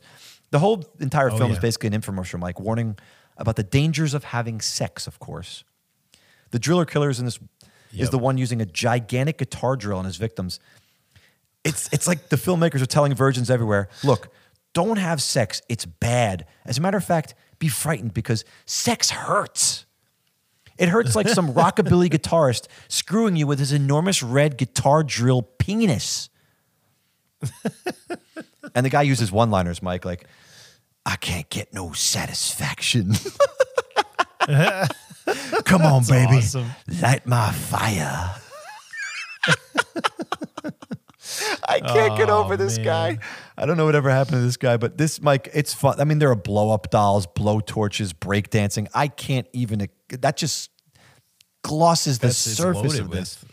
I mean, they don't make films like this anymore. I had to put this up for contention because otherwise we would never have a chance to talk about it. And I really, really do enjoy this movie. I think it might be on Tubi right now if you want to see it. But Slumber Party Massacre 2 from 1987. That's my slot for the room for one more. So quick, Matt, I just looked it up. It's actually not as expensive as you thought. The original VHS release is going for under $50. It's like $40. And then there was a re-release. It must have been later, like probably late 90s or something like that. That one's only going for like $20, which is... You might have to get that so then, dude. That's surprising. I kind of want the original now. Now that you've talked it up and stuff, I want to go for that original one and see if I can make an offer for something less than 40. They might bite. Maybe they'll take like 35, they 30 might bite or on something, that, Yeah. All right, Matt. So you kind of went fun and goofy and sexual for your room for one more. I've definitely got some sexual in my room for one more, but it's a little darker. I think you'll agree. It's a very dark film called Amityville 2, The Possession. So not really a sequel, Matt, but a prequel, right? This kind of follows the origin of the Amityville house based on the true story of what happened before the DeFeos got there, correct? I'm going to do something unprecedented right now. I'm laying down my sword. This fucking movie wins right now. What? You're absolutely give it to me? I can't. When I heard you say Amityville 2, I started my inner Reverend Dimsdale from Scarlet Letter. I wanted to go in a closet and just whip myself 100 times. This fucking movie is so good. And the fact that I didn't pick it, it's excellent. I'm beating myself. Like I'm just absolutely. This movie wins hands down. I love Slumber Party Massacre too. This movie is bonkers. But my God, Mike, you picked a winner. So dude. bonkers. This wins. And what's the director's name? The director's name is like the same he's an name, Italian but like guy. this He's an different Italian letter. Dario Dariani. It's like yeah, it's like Dario Daria or something like that. It's like something like that. It's crazy. You know where it was filmed, right? I think this was his. Well, yeah, it was Tom's filmed River, down by you baby. in Tom's River, right? Yeah, at the same house Yes, as it the was. original The exterior one, right? shots, Which is yes, pretty they crazy. were. Yeah, so whoever owned that house was making bank, man, by renting that house out to the 18 production. Brooks Street in Tom's River, New Jersey. Brooks Road. Yeah, actually. You did that one video where you're standing. If you in the go back to driveway, right, or outside the 2017, I driveway. believe in our on our Instagram page, you'll see me do a little video in front of that house. Oh yeah, it's pretty cool. Yeah, that's still sitting there. They don't love people standing. I out did there, it right? like It's 7 kind of o'clock like in the a weird morning one thing. morning. Like hopefully, Oh, I could have been arrested, but I did it really quickly. Yeah. So Matt, this story is about the Montellis, yep, I believe. that's it. Burt Young. A dysfunctional, Burt Young, Paulie from Rocky Paulie, fame, yes. right? And we got Dude, Diane Monique, Franklin plays one of the daughters. Yeah. and Ricky from Better Off Yeah. Dead, dude, the French exchange student. Yes, and she's also in Terror She Vision, is, too, and Last Matt, American if you- Virgin. Oh, yeah. I love Diane Franklin so much. Yeah, she's great, man. She's cool. So they sort of dysfunctional family moves into what they think is their dream home, only to find out that this home will be the end for them all. Mike, screenplay by? Do you know? It's Tommy by Lee who? Wallace. What's his name? Yeah, Tommy Lee Wallace again, Wrote the bringing him back. screenplay for this. Dude, that's crazy, Nuts. right? Unbelievable.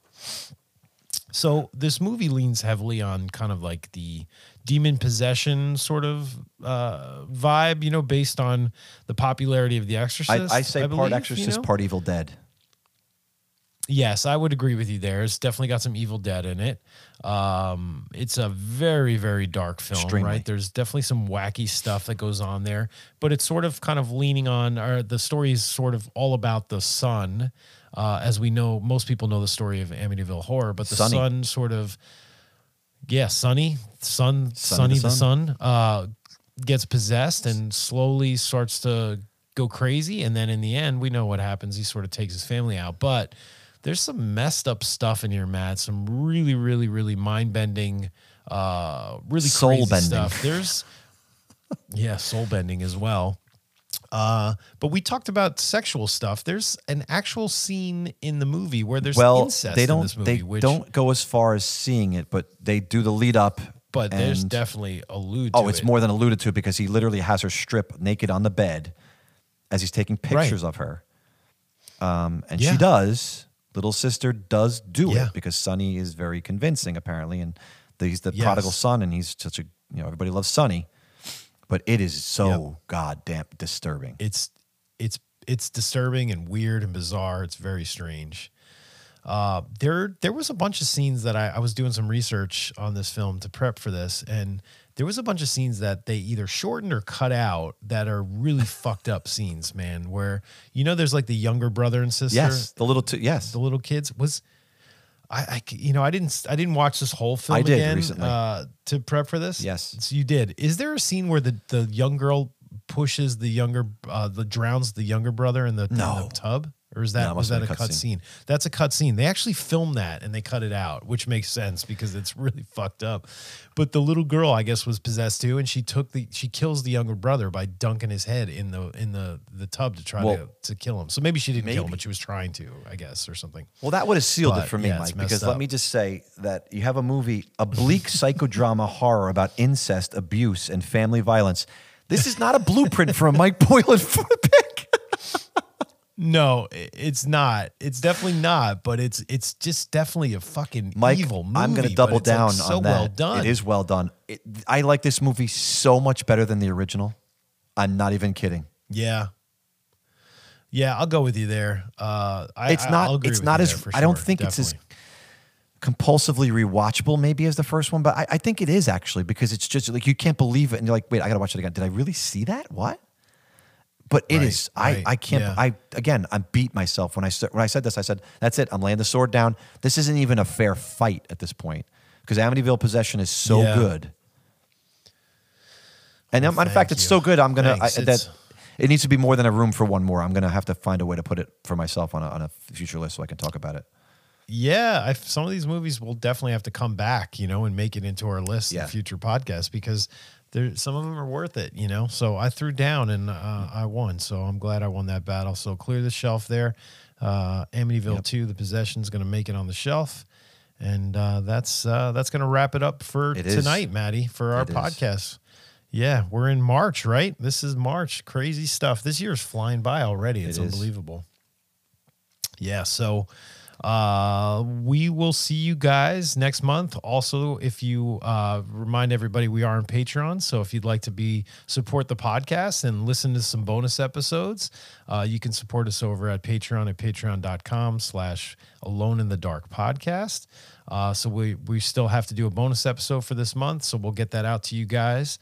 So look for that, and then that's about it, Matt. We'll see everybody maybe at Smodcastle Cinema on the 24th for Poltergeist, and we do a movie there once a month that we release on Instagram, and you can check out when the date is and all that good stuff. So if you want to buy tickets or just see what we're showing, you can always go to smodcastlecinemas.com. And if you look under the coming soon section, you will see what Friday Night Frights film we will be hosting over there, which will be super fun. No, Anything that's else, it, Maddie? man. This was a lot of fun, Mike. I'm so glad we got to get back to it, and we had a fun topic and a lot of films we never talked about before. And we got probably a little too excited about Critters 2 and Ghoulies 2 and Amityville 2, The Possession. Yeah, it's good. Well, hopefully we'll get some people to rewatch these films again and be excited about them as well. I really do.